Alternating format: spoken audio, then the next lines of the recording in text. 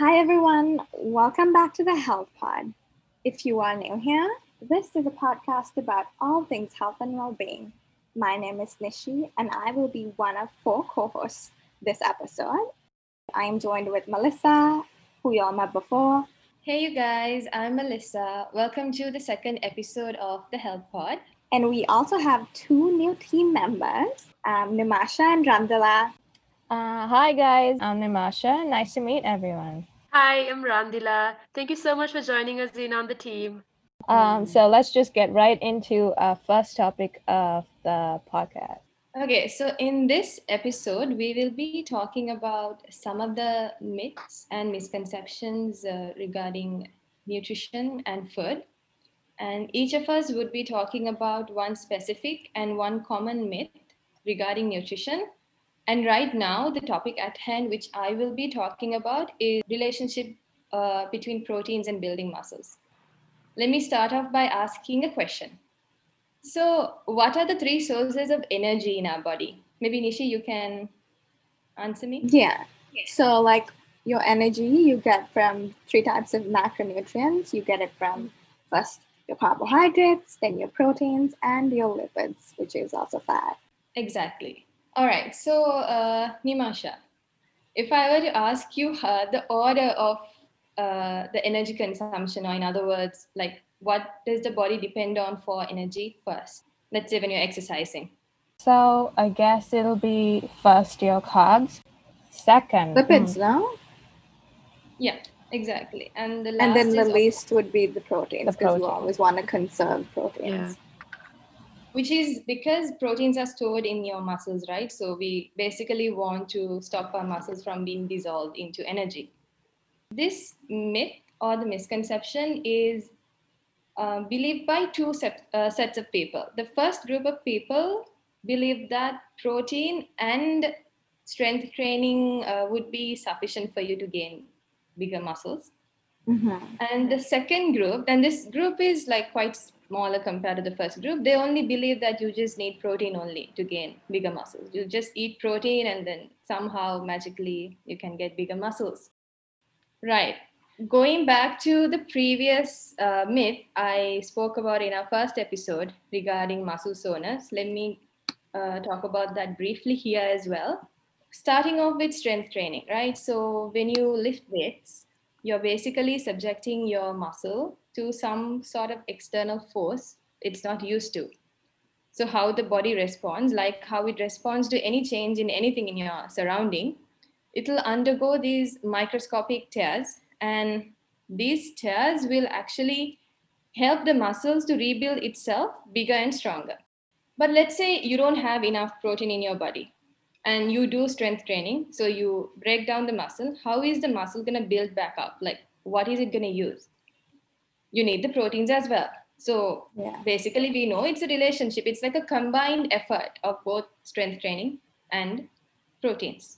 This myth or misconception regarding the proteins and stuff, it's basically prevailing in a lot of us because of how it's used by the media or maybe like companies for their advertisement purposes or to sell their products or whatever it is. They've been taking this whole protein concept out of context and abusing it and basically conditioning us to think in such a way that just by eating a whole lot of proteins and maybe exercises, you can gain bigger muscles. If I were to go out to the streets and ask a bunch of people what they think is important in building up muscles, majority would say proteins, and a couple of them would say that you need exercises, but most of us, we are trained to think that we just need proteins to build up muscles, and that is why we take protein in the form of supplements or maybe the diet. Nishi, do you have an idea like why you feel like this is wrong, or do you agree? Do you believe this? Okay, so I used to know a couple of people that would just eat chicken throughout the entire day. Like that would be their entire meal. And I get how someone might think that muscle is made of protein and therefore you need protein. Also, people, when they want to build muscles, they want to lose weight, right? Nobody wants to just have muscles and have fat. So it's like a process that goes together.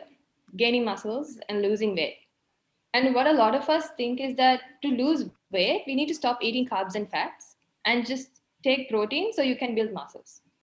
This is like so further away from the truth. Like I can't even explain because it's basics, right? Let's say you've been exercising for a long period of time and you have used up your fat stores, your carbs, everything is used up now, and you are not, and you have cut down on your carbs as well and fats, thinking that you don't need them anymore because you are in the process of losing weight.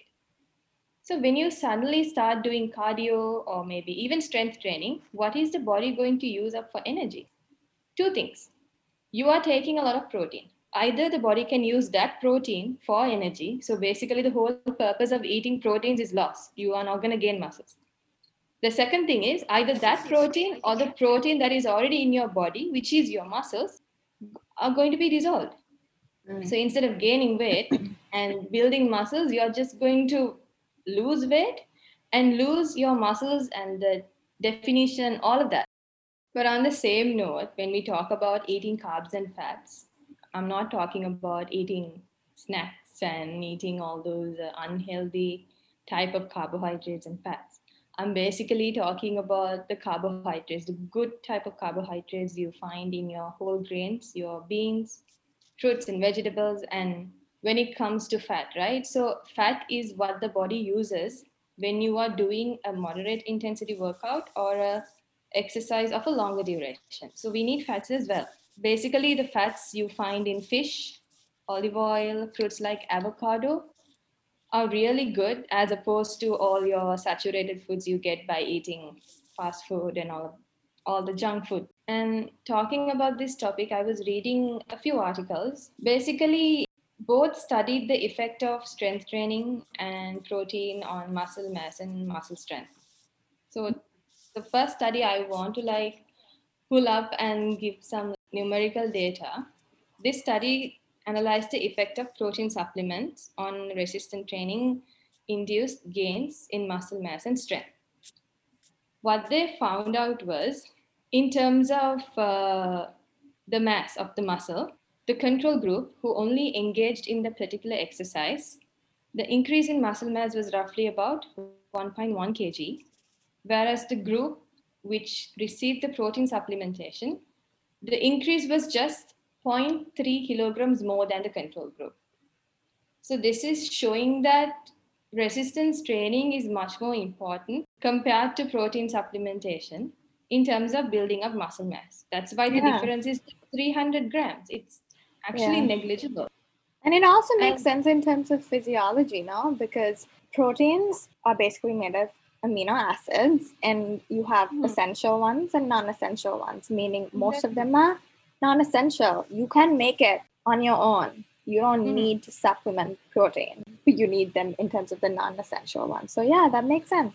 And like I said, if you don't do resistance training, the muscle is not going to undergo any tears, right? If you don't tear up the muscle, it can't rebuild itself bigger and stronger. So of course you need that. That is like the main element in muscle building.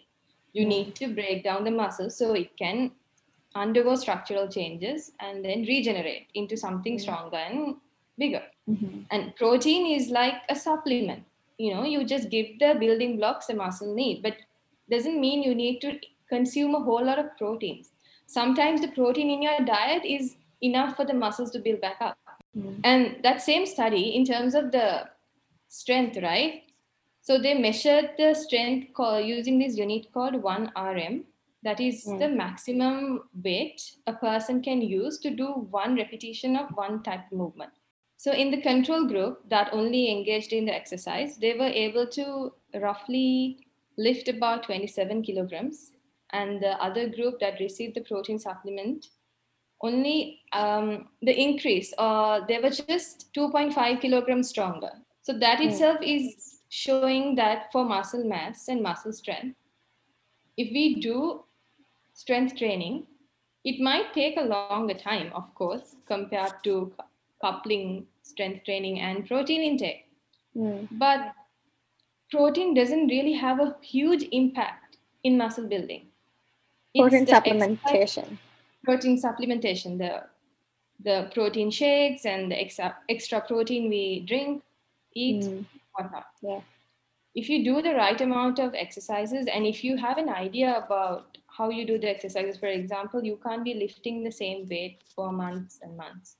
You need to at least increase the weight every 2 weeks or 3 weeks for the muscle to undergo changes. Otherwise, the muscle is going to get used to it. It's already adapted. No more structural changes. Done. It's going to be static. I have already spoken about this. Yeah, in the previous one. So the second study I wanted to talk about, which also analyzed the effects of protein supplementation on muscle gain and muscle mass and muscle strength. After 3 months, what they also found out was protein supplementation only slightly enhanced the gains in the whole body and upper body lean body mass, but not the leg muscle mass for some reason. That's so odd. And in terms of the strength, even though the previous study actually analyzed the strength and they were able to find out like a 2.5 kilogram difference, this study actually showed that there is no difference in the strength between the control group and the group who got the protein supplement. So in conclusion, both these studies showed that in order for us to build bigger muscles, what is more important, I'm not going to say this is the only thing that you should do. What is more important is your strength training exercises and not just consuming a whole lot of protein thinking that that's the way to go about it, because that's what you hear on a day-to-day basis, right? That's what you hear in the media, that's what you hear other people telling you. And if you want to really gain muscles, I feel like getting some advice from someone who has experience and who has some knowledge, for example a physical trainer, is a good way to go about it, because they know what's right and wrong, and they know, like, what we see is just the tip of the iceberg. We look at things superficially, see people just eating proteins and working out, and we think, oh yeah, that's the way to gain muscles. But there's so much more that we don't see, so much more details that they know and that they are doing but we have no idea. For example, your carbs and fats, of course the bodybuilders are paying attention to it, right? And in terms of the exercise, they're not doing the same exercise, they're not using the same weight. And also the rest period, your rest period is very important for your muscles to heal. If you keep on exercising and not let the muscle heal, obviously it's not going to work, right? So the best way I think for anyone to build muscles is to just either read about it properly, I don't know, get some help, like go to a fitness trainer, get some advice, and pay attention to your exercise and pay attention to your diet as well. Because don't just consume a lot of protein, don't pay so much money to buy protein supplements, whereas you know that there's so much other things which matter. And take note of your carbohydrates, where you get your carbohydrates from. If it's like flour based items, I don't think that's really good. You have to focus on your grains and your vegetables and your fruits and even fats. You need to consume the right type of fat and the right amount of fat. So the body has something for it to depend on when you're doing an exercise, and whatever the protein you take will be used up for muscle building. So anything in extremes is bad for you. For something to be sustainable, we need to do it in moderation. The moment we go to an extreme, it's just going to last a couple of weeks. We are going to get fed up. The body is going to get fed up. And that's just going to be the end of it. So as long as we eat in moderation, we exercise in moderation, and we know it's sustainable, we know that our body can take it up, then yeah. Yeah. And everyone is so unique. Obviously, there's a overarching broad mechanism through which human bodies function, but the extent to which something's done and something's not done is unique to the person. So to tackle it in a way that's not harmful for your own body, the best way to move ahead is going to people that are educated on these areas, and people with proper certification, I think, is important as well, because a whole lot of what you see on social media is also branded content. They get paid for these sponsorships. Whoever y'all follow, make sure that they are properly qualified, they have the appropriate education in that area, and that would be a good way to move forward. clearly. And don't eat like a lot of protein thinking that it's gonna help you build muscles. That's now hard. It's always the media twisting the Yeah, science, because they right? can sell their products, right? All their protein supplements, their protein blends, their protein shakers, their protein shakes, anything. For We are sure. also conditioned to think, oh yeah, the more protein you eat, the bigger your muscles are going to be. So why not pay like a couple of $100, and eating is much more easier than going to a gym or actually buying weights and doing and putting in the effort. Yeah. Okay, then let's move on to the next myth. So I'm going to be tackling the second myth for the day, which is the notion that carbs are unhealthy. So this is quite a broad myth, meaning that the myth we have come to believe is due to a whole host of other sub-myths that, again, has been spread through mainstream media.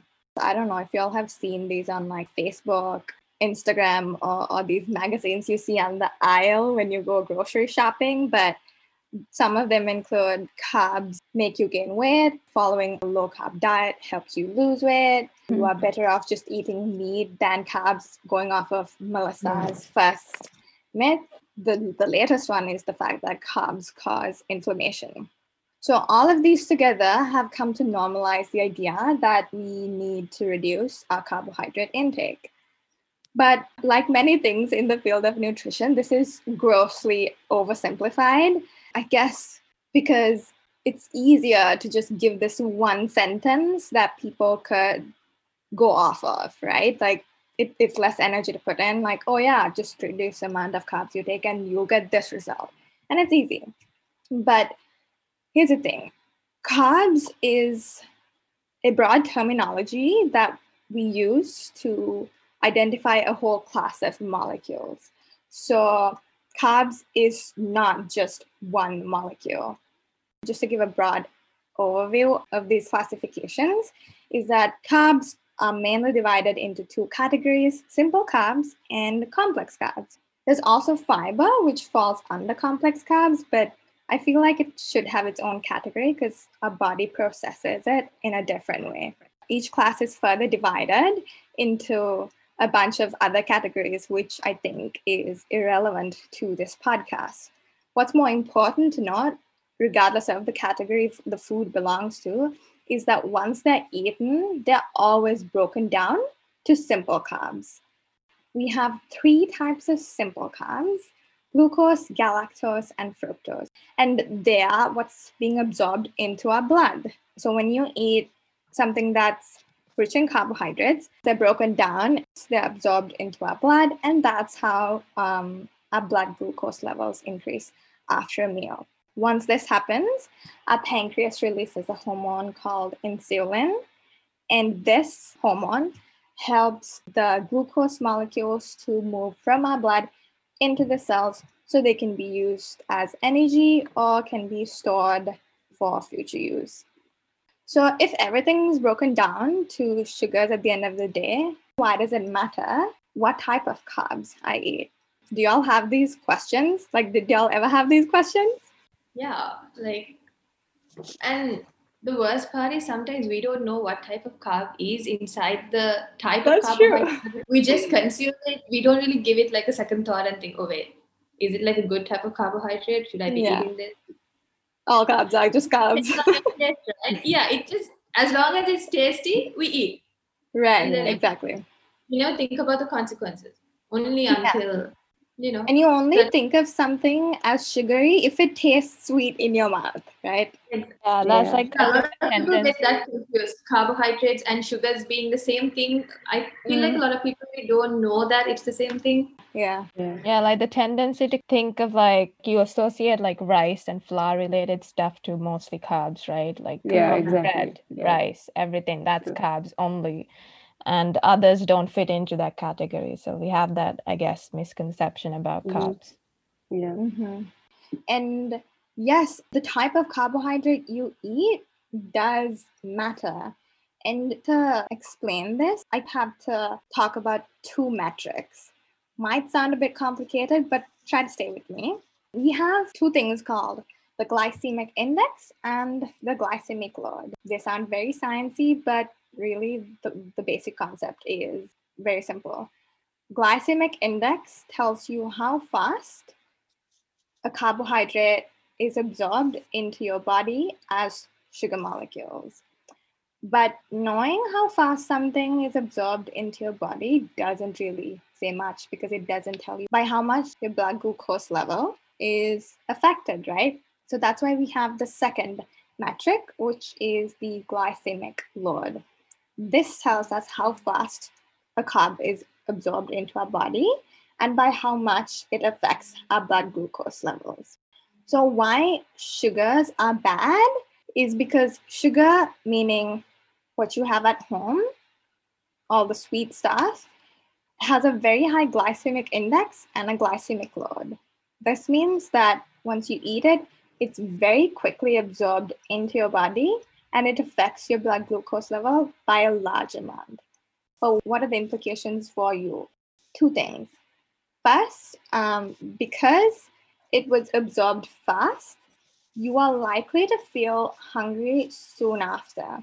Second, if foods that have higher forms of glycemic index and glycemic load are eaten more often, research shows that your cells are likely to get insensitive to the hormone that we spoke about, which is insulin. This increases the risk of developing this condition called the metabolic syndrome. The metabolic syndrome is a collection of conditions that increases your likelihood of developing chronic diseases like diabetes and heart disease. And a bunch of epidemiological studies show that the prevalence or the incidence of metabolic disease is steadily increasing. And within the US itself, 32% of the population is considered to have metabolic syndrome, which is kind of concerning. So simple carbs have a higher glycemic index and a glycemic load. But on the other hand, when it comes to complex carbs, they're quite lesser. They're in the mid-range of both these scales. This means that they are digested more slowly by our body and therefore is absorbed more slowly into our blood. So you feel more satiated for a longer period of time, and the less likely you are to release insulin consistently to your blood because you eat meals and are not snacking between them. You're less likely to develop insulin insensitivity, according to the scientific literature that I read. So because of this, the type of carb that we consume matters, but we also have to pay attention to the way they are processed. I don't know if y'all have thought of this before, but I heard this girl one time tell that, like, when you eat a burger, do you think, yeah, I'm getting my carb from the bread and my protein from the meat, and then there's lettuce, and then there's like tomatoes, that's my veggies? No.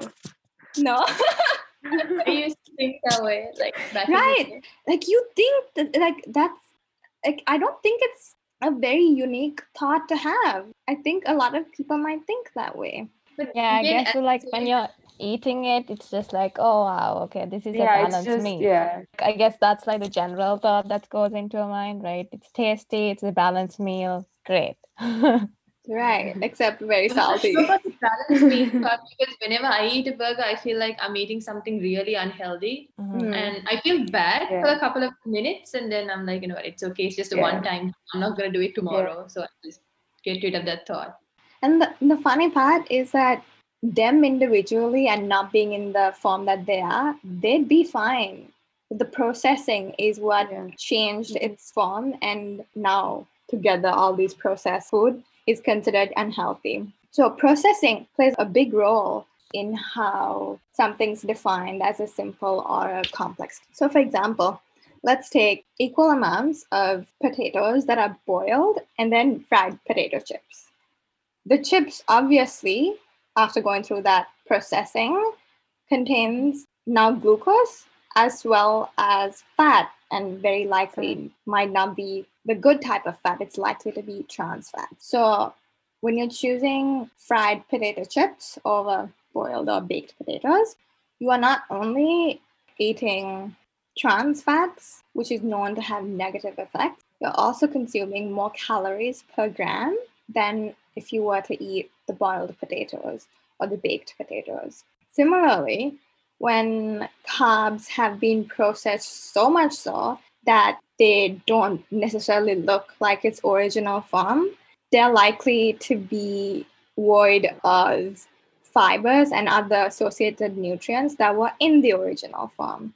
And these are usually referred to as refined carbs. And examples of these include white bread, white rice, white pasta, and etc. So, do y'all think that they're bad? Yeah, I love feel my like white rice. Yeah. I do love the taste, but I feel like in terms of the time it takes to digest it, it's harmful for your body. Mm-hmm. Is it Yeah. true? I have heard the Yeah. concept of fast carbs and slow carbs, and I feel like white rice falls under fast carbs, right?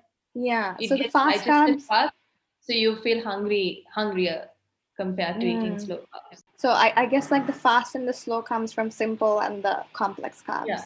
I actually haven't heard the terms fast and slow carbs.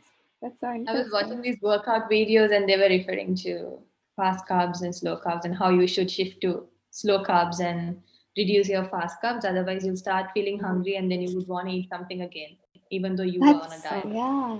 And we've That's sorry. also heard of like the red rice, right? The red rice being better than white rice. And I feel like, I guess red rice would fall under slow carbs because it has fiber, I feel like. But then again, there are types of white rice as well, right? Like depending on the plantings, like on the harvesting. So it depends on the type of white rice as well. I heard basmati is good, even though it's white rice. It's even recommended for diabetes. White rice, basmati, and red rice.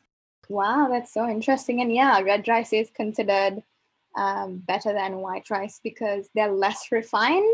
So it still has more fiber and anything, all the minerals that are associated with that fiber in the red rice.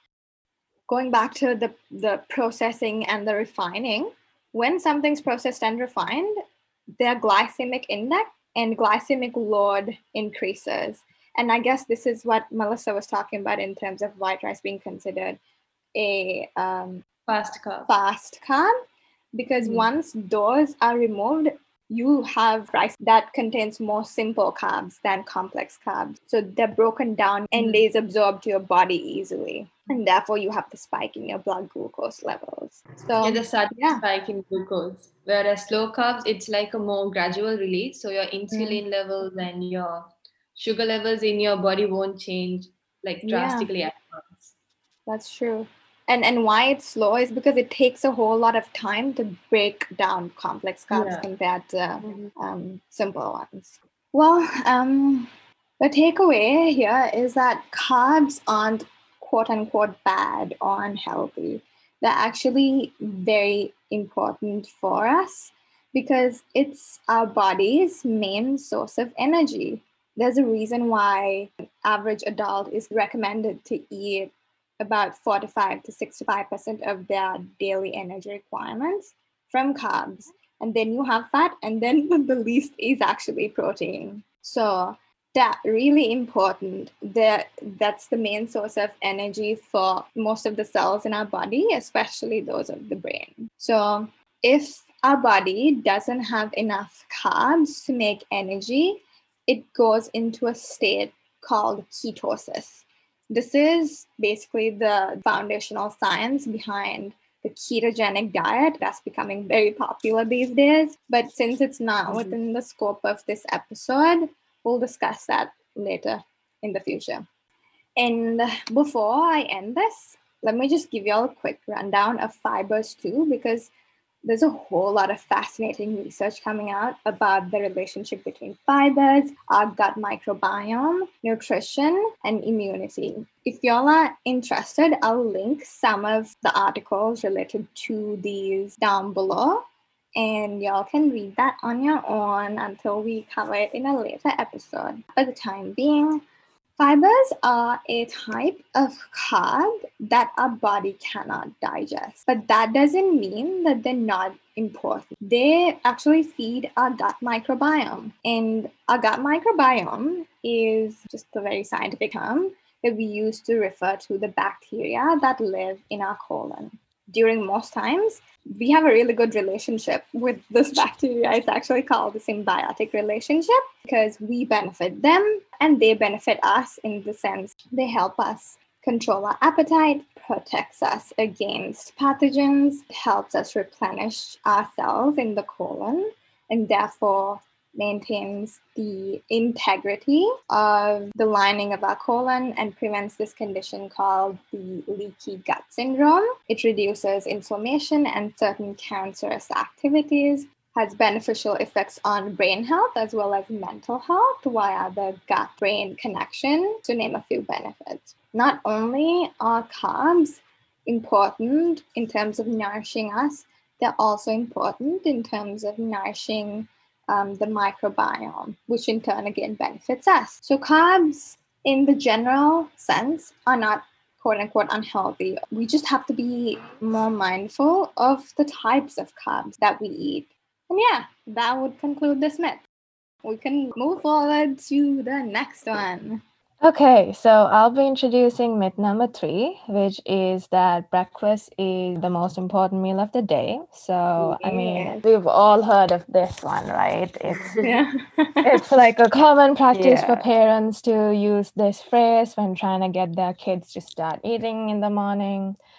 But as of recent, there has been some disagreement on whether breakfast should be held to such a level of importance, right? Since fasting diets are becoming more popular, and some have expressed concerns about the sugar content in the cereals. So some people actually say that this is part of a big marketing strategy made by the cereal companies. I love that all these myths are coming about because of marketing and media.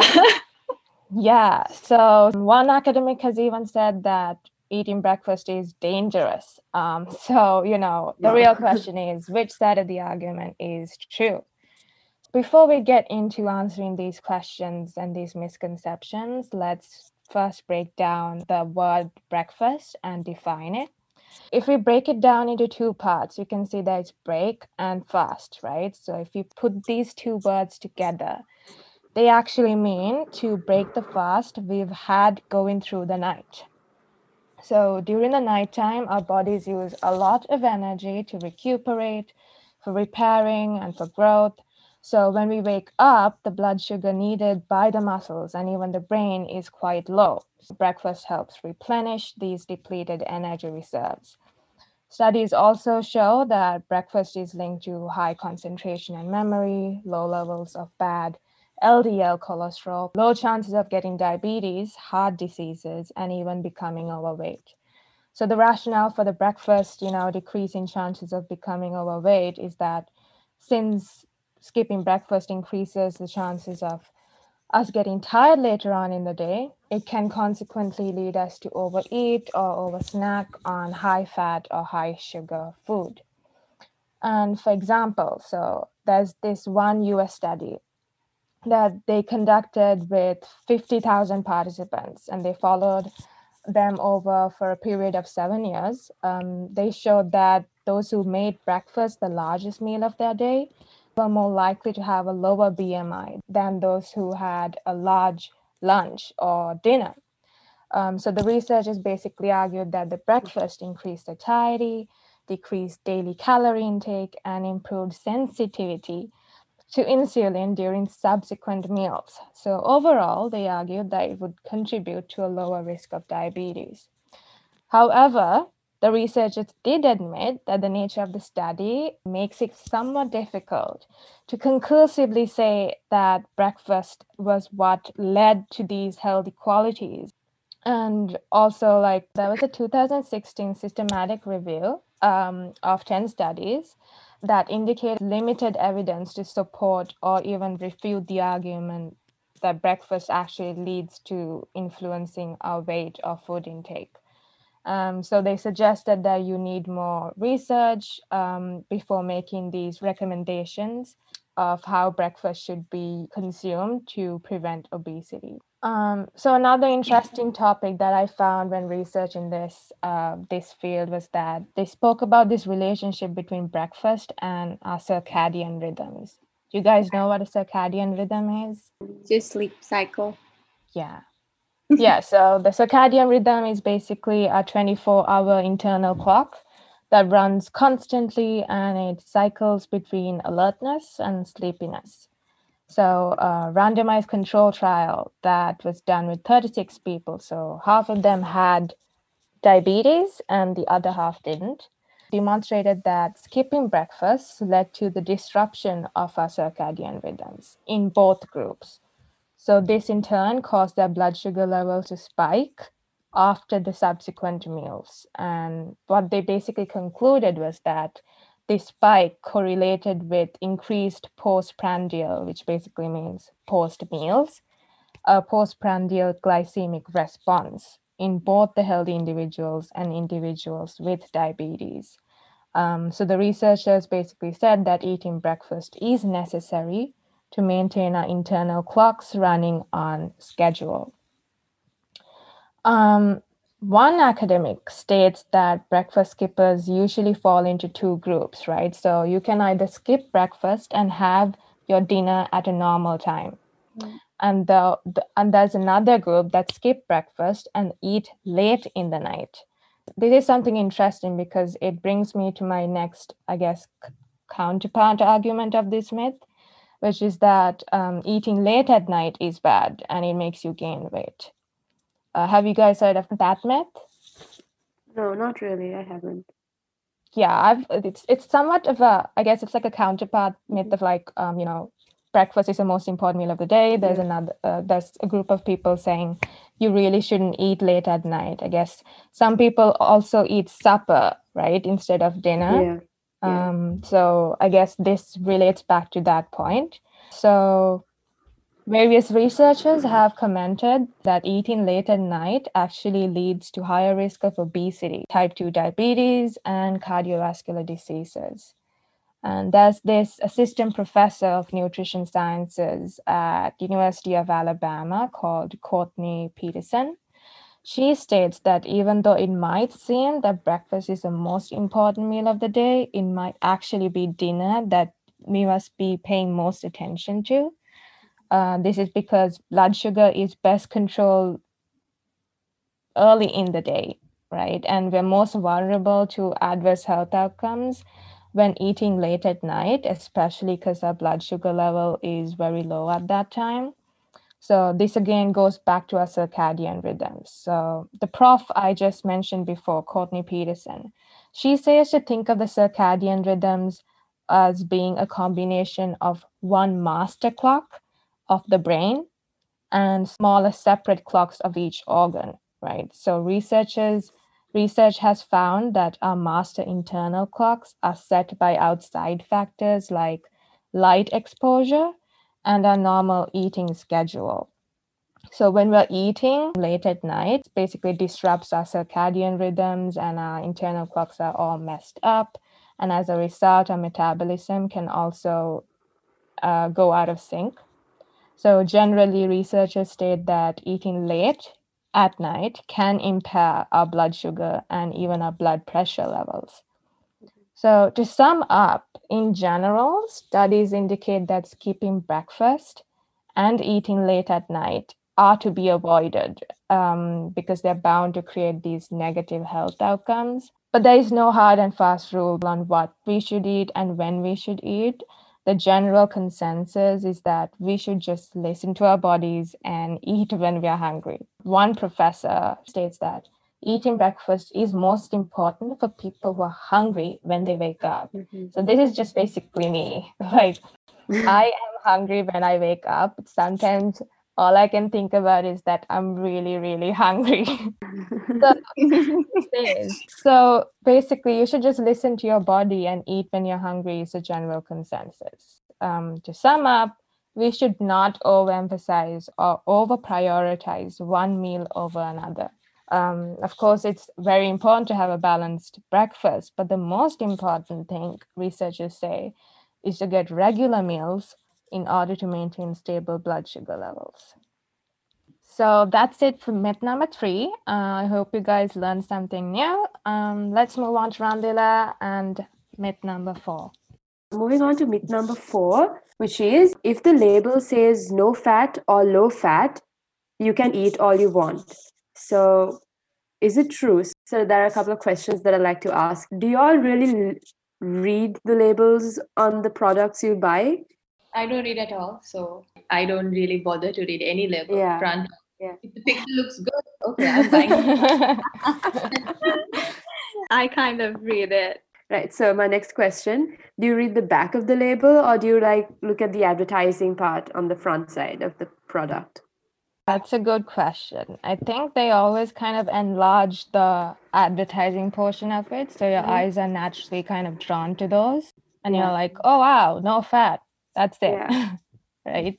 So we rarely read the back of the label, right? So even when it comes chips or different crackers that we eat, the biscuits, we look at the non-fat or the low fat or low sugar, sugar-free. Those kind of the big, the bold, the differently fonted letters that we see on the front side of the package first, and we just buy it, yeah? So reading labels can be a bit tricky. Yeah. Also, I guess before I didn't used to read any labels, but now I do. But obviously, some of the things that we do read in the label, some of the times we can misinterpret it. We can just say, oh, that's low percentage of fat, that's it. But if you actually look at the label, it's per serving, I think. So again, you can misinterpret the label. Yeah. So reading labels can be a bit tricky, and because more consumers are health conscious than ever before, I must say this, manufacturers use misleading tricks to convince the people to buy the product. So one way to avoid getting hoodwinked by these manufacturers is to avoid reading the front label, but move on to reading the back of the label, which actually lists the ingredients and the composition of the food. So studies have shown that the majority of the consumers' most easily accessible sources of information is the nutrition label. Yet, most consumers do not use these nutrition labels due to the lack of time and due to the difficulties in understanding the information. So obviously, all 4 of us have the background of health science, and we know if you say fat or carbohydrates, we would know what it means. But there are also people who do not have the background information to really read the label and understand, okay, this is in the product and this is not. So this is good for me and that is not, right? So that, and also because of the lack of time people are having nowadays with their busy schedules, they'd want to just grab what they normally buy and then just grab it and go, right? So because of that, although nutrition labels are the most easily accessible source of information, it's not really read by the consumers, right? So another study carried out to study the types of consumers who actually read these food labels, and they found out that this varied by several demographic factors, and they found out that people with a higher level of education tend to have a better understanding of nutrition labels and are more likely to use the nutrition information, like I said before. And also they found out that women are more inclined to use this nutrition information than men. And women with children tend to pay more attention to nutrition information than women without children. But also, younger women without children may read the nutrition information for weight control reasons and body image concerns. So these being the types of people who actually read the labels, there are also people who have health conditions and who have several nutrition concerns who also tend to read these labels before they buy the product. So as the myth suggests, one of the common nutrient claims on labels which would easily trick the readers is the no fat and the low fat notion, right? So low fat claims were most prevalent for both food and beverages, where they had 10% and around 19% of less content of fat in both food and beverages respectively. And the amount of other factors like low calories, low sugar, and low sodium came below that. So low fat and no fat means that the amount of fat in the product has been reduced, but at the cost of adding more sugar. So this is actually something that I also learned recently when I was doing research on this topic, and I'm sure most of the others who actually, although buys the products thinking that it's actually low fat, doesn't really know that it's been compensated with the amount of sugar that's been added. So this is obviously something that the consumer is not well aware of. So moving on to a condition like obesity, which is very fast moving around the world. And most of the primary messages these people get from the healthcare providers is to reduce their fat intake. However, as said before, most of the low-fat food contain high contents of sugar. And although the replacement of fat with sugar doesn't necessarily increase the rates of obesity, the consuming food that is high in sugar promotes the consumption of excess calories by inducing leptin resistance and increasing the risk of obesity. So what is leptin? Leptin is a hormone that is produced by the body, and it helps to regulate the energy balance by inhibiting hunger, and it also turns to diminish the fat storage in the adipocytes, right? So inducing the resistance to leptin increases the risk of obesity in humans. So a study that was conducted in 2016 compared the fat-free, the fat, and the regular version of certain types of food using some data obtained from the USDA National Nutrient Database.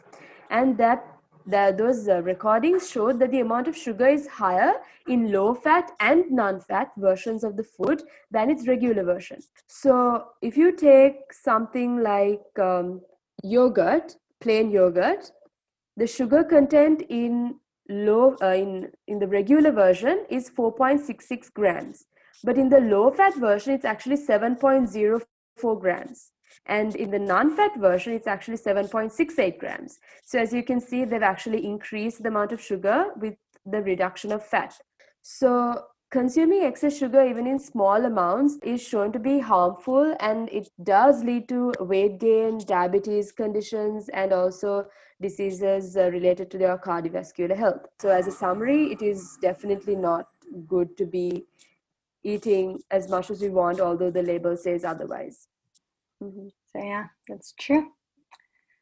And yeah, that's all the myths that we have for everyone today. So that's all we have for today. We hope you guys enjoyed this. If this podcast brought you some value, please like, subscribe, and share it with your friends. We have all the links to the sources down below in the description. If you guys have any comments or concerns or questions, please write them down below, and we'll get back to them as soon as we can. So until next time, stay happy and stay healthy. Bye. Bye, guys. Bye.